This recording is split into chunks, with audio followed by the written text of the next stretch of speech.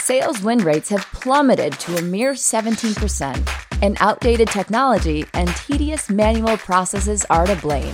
Meanwhile, managers lack the visibility they need to hold their teams accountable. But imagine a world in which these crippling issues are solved automatically. Revenue.io automates the most frustrating parts of sales so reps can focus on what they do best: selling. Completely automate pre-call research, logging conversation data in your CRM, writing post-conversation recap emails, and prioritized outreach. And as reps book more meetings and close more deals, managers gain the real-time insight they need to scale what's working across their entire team. Ready to say goodbye to tedious sales processes and watch your win rate soar? Head over to Revenue.io to learn more. This episode of Accelerate is brought to you in part by Discover.org. Looking to close 4 times as many deals in half the time? Discover.org's industry-leading, human-verified sales intelligence gives you all of the data and insights like direct dials, org charts, planned projects, verified emails, and executive moves you need to stop wasting time on research and spend more time talking to the right decision-maker with the right message at the right time. Their team of 250-plus sales researchers do all the work so that you don't have to. 2,500 companies are already using Discover.org to win more deals. So check them out at www.discoverorg.com. That's www.discoverorg.com.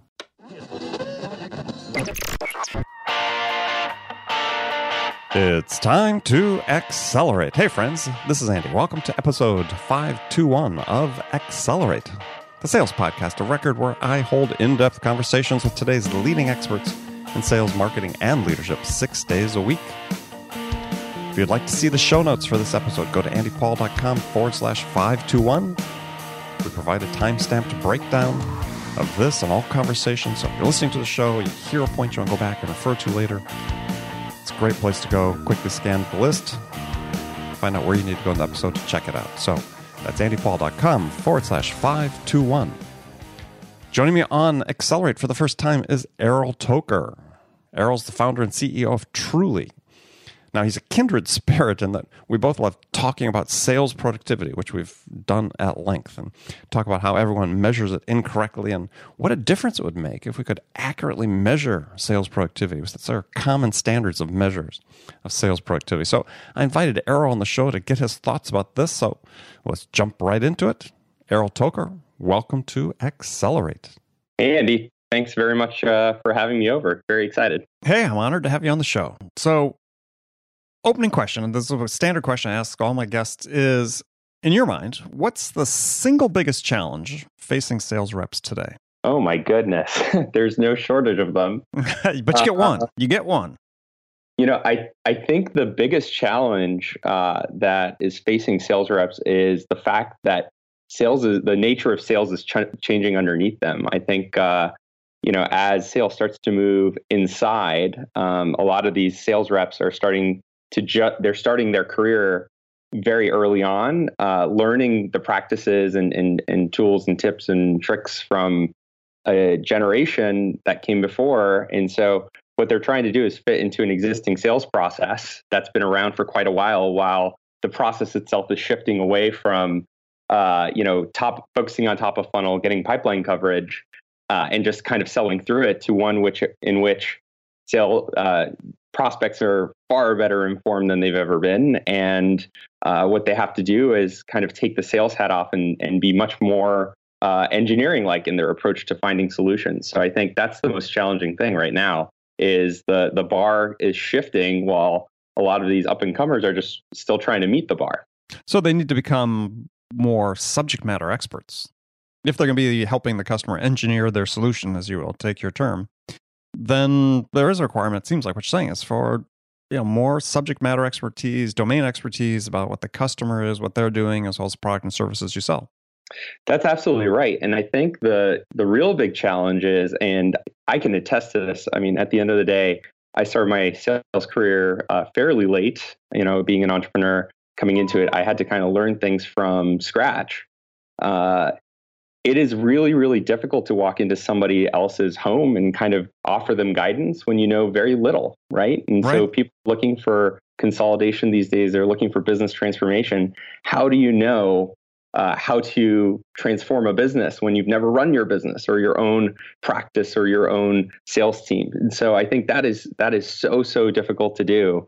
And I think there's a lot of themes you address on your show, bringing this to the forefront around coaching, et cetera. But fundamentally, it's about how do I add value that goes beyond the product.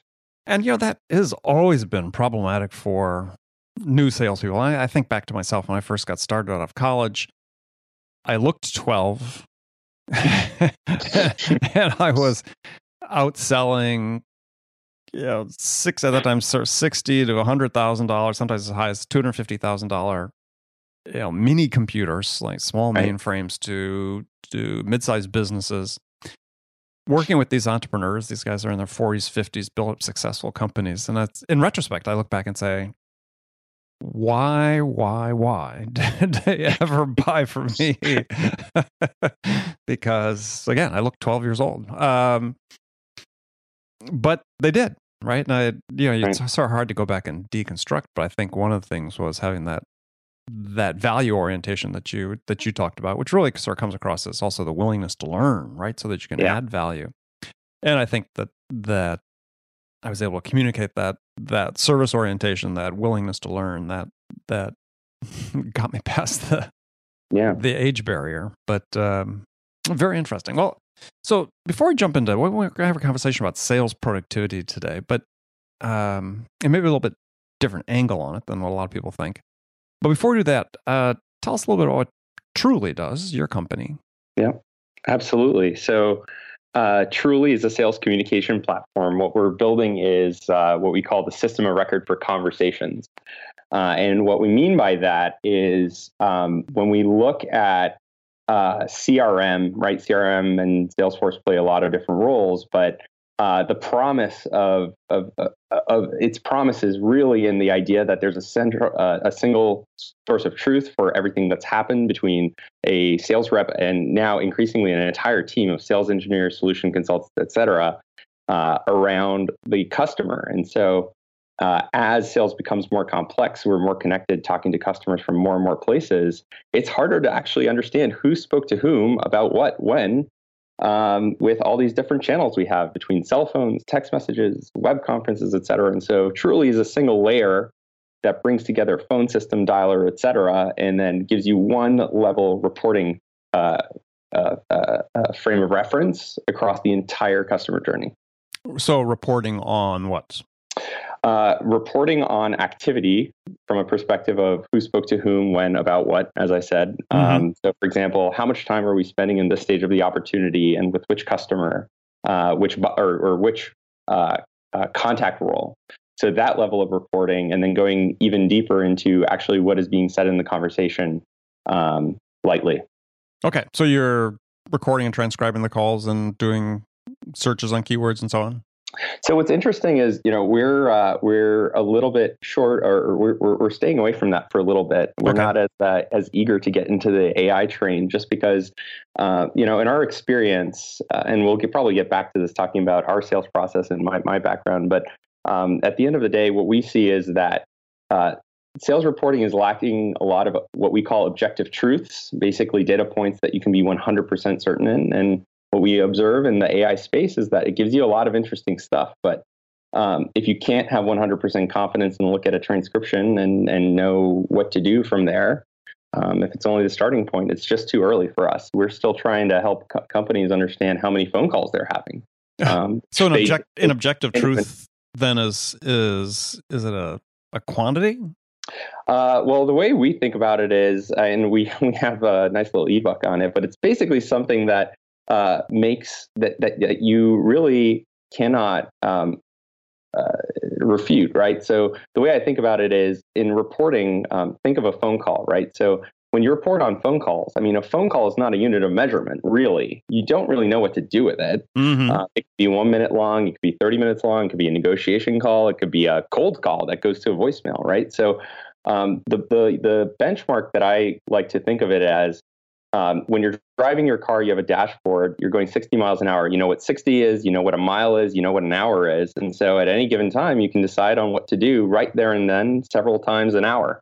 right? And so that's how we think of a unit of an objective truth, is that two people kind of look at a number and understand exactly what it means, and hopefully, if the sales process is set up right, are likely to take a similar action.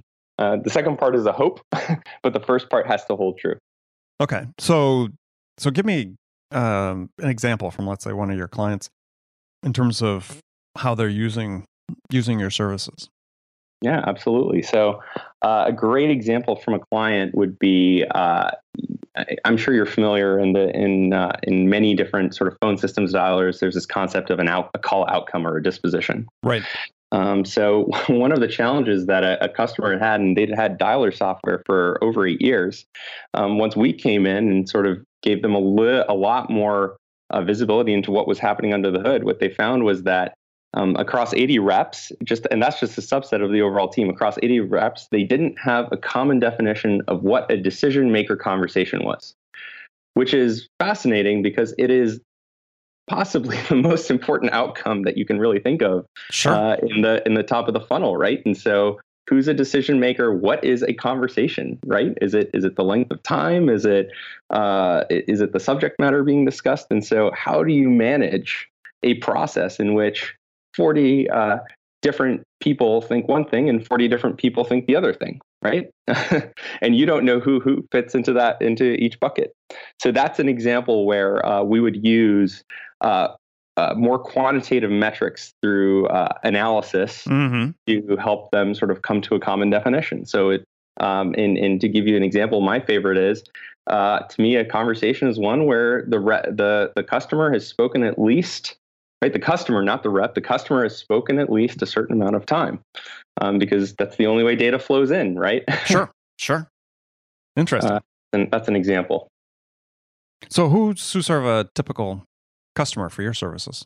Absolutely. So we're looking for larger revenue organizations. So we go beyond, most people are sort of focused on top of funnel SDR when it comes to the call tracking space within sales organizations. We are looking for companies that have at least 40 people within any team in the revenue organization. So that's 40 SDRs, 40 account executives, 40 account managers, because what we find is that these objective truths sort of become exponentially more valuable the more people that you have in the system, and the more room there is for error across these different organizations. So we're looking to work with big teams that have established processes and are trying to get a real handle on what's going on, so that they can start optimizing their workflow.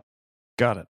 Well, a topic we're going to talk about today is productivity, and obviously you're touching on that with some of your objective truths. But I guess sort of a broader question is do we, as a profession, as a sales industry, do we have a handle on what sales productivity really is? Or to me, it seems like it's pretty squishy. I mean, I totally agree with you. I think there are a lot of things going, as I said from the first bit, there's a lot going on in sales right now. And productivity is about understanding input and output. And so the first thing that we do when we go into a customer organization, and customer success is our lifeblood. I mean, that's a really big thing for us as a company. Is from the very beginning, even though we were a tech company, we looked more like a consulting company our first 2 years, because we said, in this day and age, it's about selling outcomes, not product. And right. So let's start with the outcome and work our way backwards. And so when you're talking about that with a prospect early on, right? It's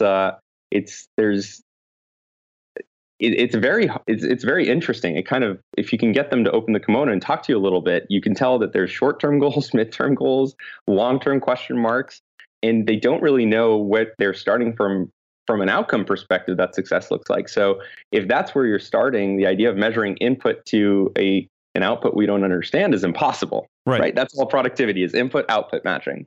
So I think it's squishy for many, many, many reasons. We probably won't cover them all in this segment, but I think that's where it starts with is inputs are one thing, but I think increasingly people are less clear on what the outputs will be in this new sales economy, right? In this new economy where sales is not about just dialing more, but about doing real hardcore solution selling. Well, and that's right. So I think that sort of starts as sort of a baseline is that right now you look at, gosh, you go to the websites, people selling sales tech and sales automation and, tools to help sales. And the word productivity is thrown around pretty casually, but it's basically, synonym for activity. Mm-hmm. Right. We're going to increase your productivity, meaning we're going to be able to make more calls, send more emails, which aren't related to outcomes at all. Yeah. And well, another thing is when we think about it, right? There is, it's very clear that there's only so much activity is doing for you when everybody is kind of increasing the order of magnitude of that activity every 5 years. So, we went from one-on-one emails to 10 to 100 emails a day with mail merge to now Marketo level email sending from reps. I mean, is there any better indication that maybe things are not quite working from the productivity side than order of magnitude changes like that? Well, sure. Order of magnitude changes in inputs. And I've not seen anything that says that there's been a corresponding increase in outputs. Absolutely. That's what I mean. If you've grown your inputs by 1,000 and your outputs haven't gone up by even 100, then that's troubling. That's concerning. And it's you have to ask the fundamental question that you just asked, which is, what is productivity? If it's not growing the top of the equation, it has to be growing the bottom of it. Well, I think part of the trouble we have with sort of measuring it is oftentimes the companies that people are using as examples, sort of as the benchmarks to measure, are companies that are high growth scale companies or companies scaling quickly, where they don't have the dynamics of, well, I'll call it just an ordinary company, right? Absolutely. Yeah. Everything is different, and you kind of lose. This has been a big thing in marketing attribution, but you certainly, they're called unicorns for a reason. Yeah, no, absolutely.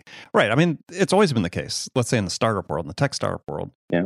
I don't think the percentage of, we'll call them unicorns, but percentage of those companies that find the right product market fit, whether through deliberate intent or luck or whatever, but be able to match it up and then scale quickly. I think of all the companies being funded, my understanding is the rough percentage of those who actually succeed, meaning become viable companies that sustain, growth on their own, hasn't really changed dramatically. If you look at a VC's portfolio, they're going to have about the same percentage of winners and losers they've always had. Yeah. Well, and then it goes back to, what is a self-sustaining company? I mean, for us, we always try to, and this is why we like late-stage companies, quite frankly, from our perspective as a software company, we like companies that sort of have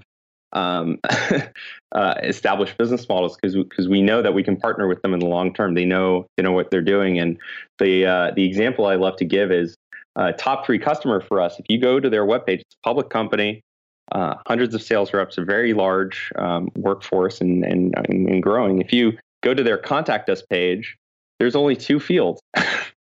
There's only 2 fields because what they've done is they figured out their business so well that for them, they can qualify on that level, and they know exactly who's going to come through the door. They know who marketing is sending them, and they know what their sales, the sort of, like I said, I don't want to misuse it, but they know the objective truth of what their reps are driving towards, which is we need to help this exact class of business achieve this exact set of outcomes. And yeah, that's why that's why we like to focus on more established businesses. Well, rather than have people listening to this think there's some sort of esoteric discussion about productivity, the fact is that it's really important for the individual sales reps to understand their productivity. And I think this is one of the places where we've really fallen short is we've not given the individual sales professional the data, the contextual and the context to understand, are they being productive or not? And I don't think you want to confuse productivity with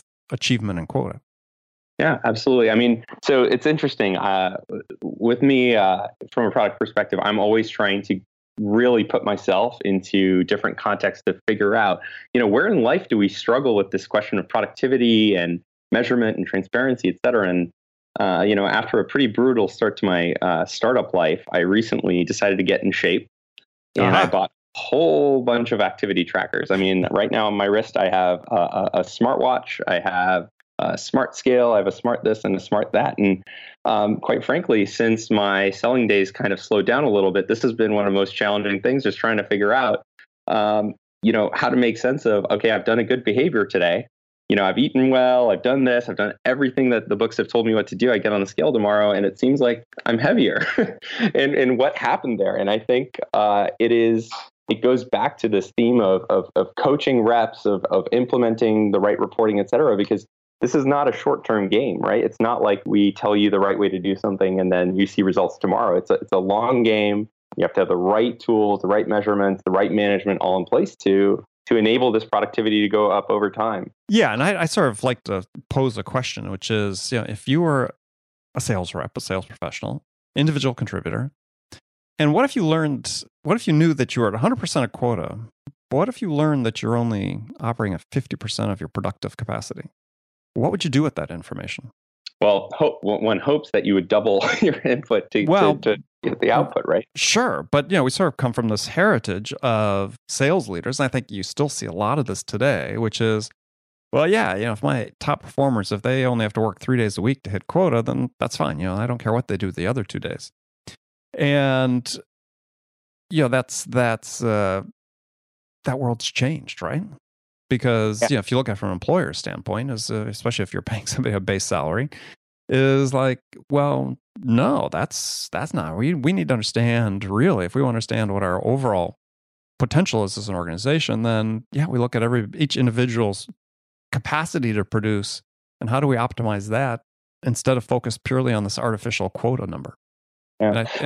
And to me, that seems quota to me is one of the big constraints we have on a really increasing productivity. I totally agree. And one thing that we've seen with clients, and again, we've kind of worked up the chain quite a bit, and every company has different culture, different sales culture, et cetera. And in the one that you just described, work 3 days, take the 2 days off. What ends up happening in the long run is there's implications far beyond just individual productivity there, where there's all kinds of downstream effects from how people use those 2 extra days separately. And when when management comes in and puts in a new strategy and everybody's kind of in this different habit for those last 2 days, everything falls off the rails and they have to do a restructuring, et cetera. So I think the direction it's going with productivity is it's not just about increasing output, it's about understanding agility. And it's about understanding how do we keep things flexible enough to make it customer driven while also, kind of having the same flexibility and agility that our engineering teams are always going after and that our manufacturing companies are going after. Sure. Well, I mean, I know a company that is doing close to $2 billion a year in sales. That company I actually worked with when they were quite a small company to a mid-sized company. But they don't have a VP of sales or a chief revenue officer function. Wow. And they sell large, complex, enterprise type systems, as well as some consumer-oriented systems, direct-to-consumer systems, and so on. But the flexibility and how they bring people together to work on projects and programs and so on is that very definition of agility. So you don't have that conventional sales silo, if you will. It's, people are brought together for, programs where they can make the biggest contribution. So when you think about, that's a good point, Andy. So when you think about the direction things are heading, right? So on the one extreme, you have hyper-transactional sales. So let's forget the extreme, the hyper-transactional and the hyper-enterprise. As these sales reps are coming up with 5-6 years under their belt in kind of the system that we have today, right? People are focusing a little bit of top of funnel, down of funnel. What does sales look like 10 years from now? How will that company that you just mentioned change? Well, or maybe the question is, how would companies that have the more conventional structure, how do they change? Right? Because you can make the argument that the way we currently have sales structured makes no sense for a number of different reasons, right? Mm-hmm. So, if we have, let's say you have a product or a service, is there a better way to structure how you acquire and retain customers than the way we currently do? If we say that's really our primary function, so to acquire and retain customers, is there a better way to structure it than we do now in order to help? And I think that's really sort of the key question, because despite all the innovation that's sort of happening, with the predictable revenue model and so on and so forth, yeah, we've got more specialization, but have we really fundamentally changed sales? And I would argue we haven't. Yeah, I was going to ask, of all the companies that you meet, and I know you meet a lot of revenue leaders, are they thinking about kind of trying to figure out how we squeeze 10% more out of what we have to hit the number, or are they having more fundamental questions about, okay, where's this thing going to be in 2-3 years if there's 10 more entrants coming into our industry and our customers are getting more confused and overwhelmed with messaging? Fundamentally, how do we drive our customers to make the right decisions? Yeah, I don't think enough are thinking about that. And I think what we're seeing is this trend to think that what's going to make you better off from a sales organization is the technology, as opposed to how do we make the people more effective, right? We got this trend to say, look, we can substitute, and this is not to downplay the importance of AI, because I think there are certain applications of it that any salesperson would be crazy not to want to use. But are they able to use it in such a way that helps them become more effective when they have to actually talk to a customer, right? Yeah. To make that connection, to build the trust and the credibility and so on. And it's not clear to me yet that enough sales leaders are really saying, yeah, we need to use it for that, as opposed to how do I just get more? Exactly. Right at the top level, how do I just get more? And we have too much of this more orientation. And it's not to say there aren't some incredibly thoughtful, smart people that are thinking more long term. There are, definitely, but not enough, because I think there's a certain promise that you think is sort of inherent in this technology. They'll make things easier, and you can see reps already gravitating to some of these newer tools because they think it's gonna take the pressure off them to learn something. If I can have my AI system while I'm on the phone with a prospect, sort of do real-time transcription and continually sort of nudge me to say, this is what you should say now, this is what you should ask now. Well, then they feel like it takes the pressure off them to acquire this domain expertise. Or they can blame it on that, right? Or they can blame it on that. But I think it's more, hey, this suddenly becomes easier because it takes the pressure off me to know everything, because I'm working hand in hand with a system that's going to just... But it's one thing to get fed a question. That's another thing. First of all, you just don't want to repeat it. And secondly is how do you ask that question in a way that's authentic to you, that how do you put your own spin on it that plays to your strengths to be able to, again, connect with that buyer? To me, I think we call this internally the mechanization of sales, and the attempt to mechanize sales of saying, do this, ask this question, walk through this process, etc. And there's parallels to other parts of the business. But at the end of the day, what's funny is what makes sales is that it's about human to human connection, and it's not because people want to. Nobody wants to talk to a salesperson. Let's be honest here. Nobody actually wants to do it. But the where a salesperson can add value is by saying, when we go into an organization, there's usually 3-4 decision makers. They can't have that discussion internally. It's not their core competency. They need a salesperson to come in, and they love the salesperson for doing that. Right. And that starts though with taking the mask off and taking off the this and that, and basically saying, like, look, guys, this is going to be hard. That's why I'm here, and I'm going to lead you through this step by step, because I know what success. I think I know what success looks like to you. And if you're bought into that, let's do that. And the problem with this mechanization AI is it's basically saying that, we can automate these things that are about human beings. Well, if we can automate it, then we don't need human beings. Yeah, if what we have to do at that point is take humans from both ends of the equation. Exactly. It's by definition a human process. And so, if you want a calendar app that helps us schedule something, of course, right? Like, no question, that is better. That's exactly what you did with this show. It was a breeze and a pleasure to schedule it. But if you tried, we have to let our sales people be imperfect, like our customers, but we need to make them real stewards of the customer journey and help them look more like consultants, right? Yeah. And you can't do that with a script. It is fundamentally impossible, right? Well, it's like breaking the laws of physics. You cannot be mechanized. You can't be a robot and a human being. You can't do both. Well, I think that, and this is sort of sums up a lot of what I feel is that actually, for the reasons you talk about, and ones I've discussed here on the show too, is that the future of sales is really about becoming more human, not less. Yeah, if you want to, with the advent of all the, as I said, great tools and technology and automation that exist, that we all use, or many of us use in our selling, is that you still have that requirement to differentiate yourself from somebody else. And the ability to do that is based on your human interaction with someone, all right? Your sort of uniquely human sales behavior, sales habits, and so on that you apply to the process of helping the customer make a decision. And one of the things I see is, and I ask people all the time, well, okay, this sounds like a really cool app you've developed, but how does it help the customer quickly gather the information they need to make a decision? And I think that's the only thing that matters. And it should be the only thing that matters, right? Because it's the only thing that matters. On our side, as I mentioned, we were fortunate to really focus on customer success from our earliest days. And if I'm ever fortunate enough to write a book, that's basically all it will be about is customer success. But we're all out there trying to talk about, we're talking about customer acquisition and churn and this and that. And at the end of the day, customers really only churn for two reasons, right?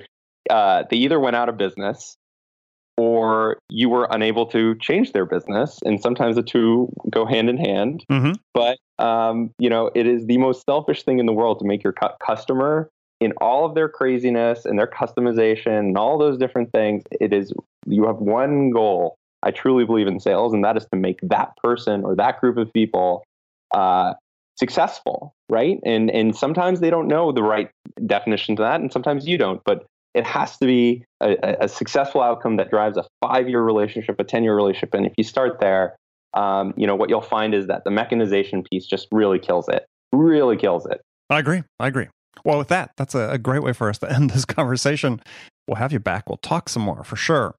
So, Errol, thanks for joining me. Tell people how they can find out more about Truly.co and you and connect with you. Yeah, absolutely. As you said, go to our website, truly.co, truly.co, and you'll probably have my face pop up because, like I said, we're obsessed with customers and talking to them, even at the founder level. So if you're looking to better understand what's happening on your sales floor rather than trying to take what's there and do it 30,000 times more over, I think we probably should talk. Excellent. And do you have just connect through the website or any other way to connect with you? Connect through the website, or you can just email me, Errol, EROL, @truly.co. And if you listen to this podcast, we probably are gonna get along just fine. Perfect. All right. Well, thanks a lot for joining me, friends. As always, thank you for spending this time with me today. Make sure you come back again tomorrow. We'll have another great episode of Accelerate for you. Until then, if you take a moment, as always, on the app you're listening to this podcast, take a second, pause. Subscribe, leave a review. We really want to hear from you about what we can do to make this a better experience for you. So thanks again for joining me. Until next time, this is Andy Paul. Good selling, everyone.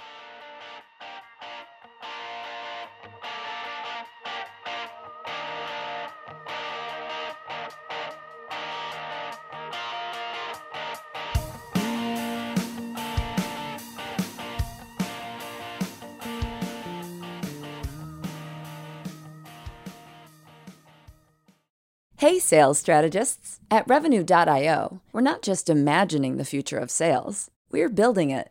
We offer the world's most complete platform for revenue teams, and we're featured in the most recent Forrester Waves for both sales engagement and conversation intelligence. With Revenue.io, you can slash call prep time to seconds, guide your reps in real time to have more successful conversations. And after calls, we generate ready-to-send recap emails so sellers can keep deals soaring toward the finish line at light speed. See the future of sales now at Revenue.io.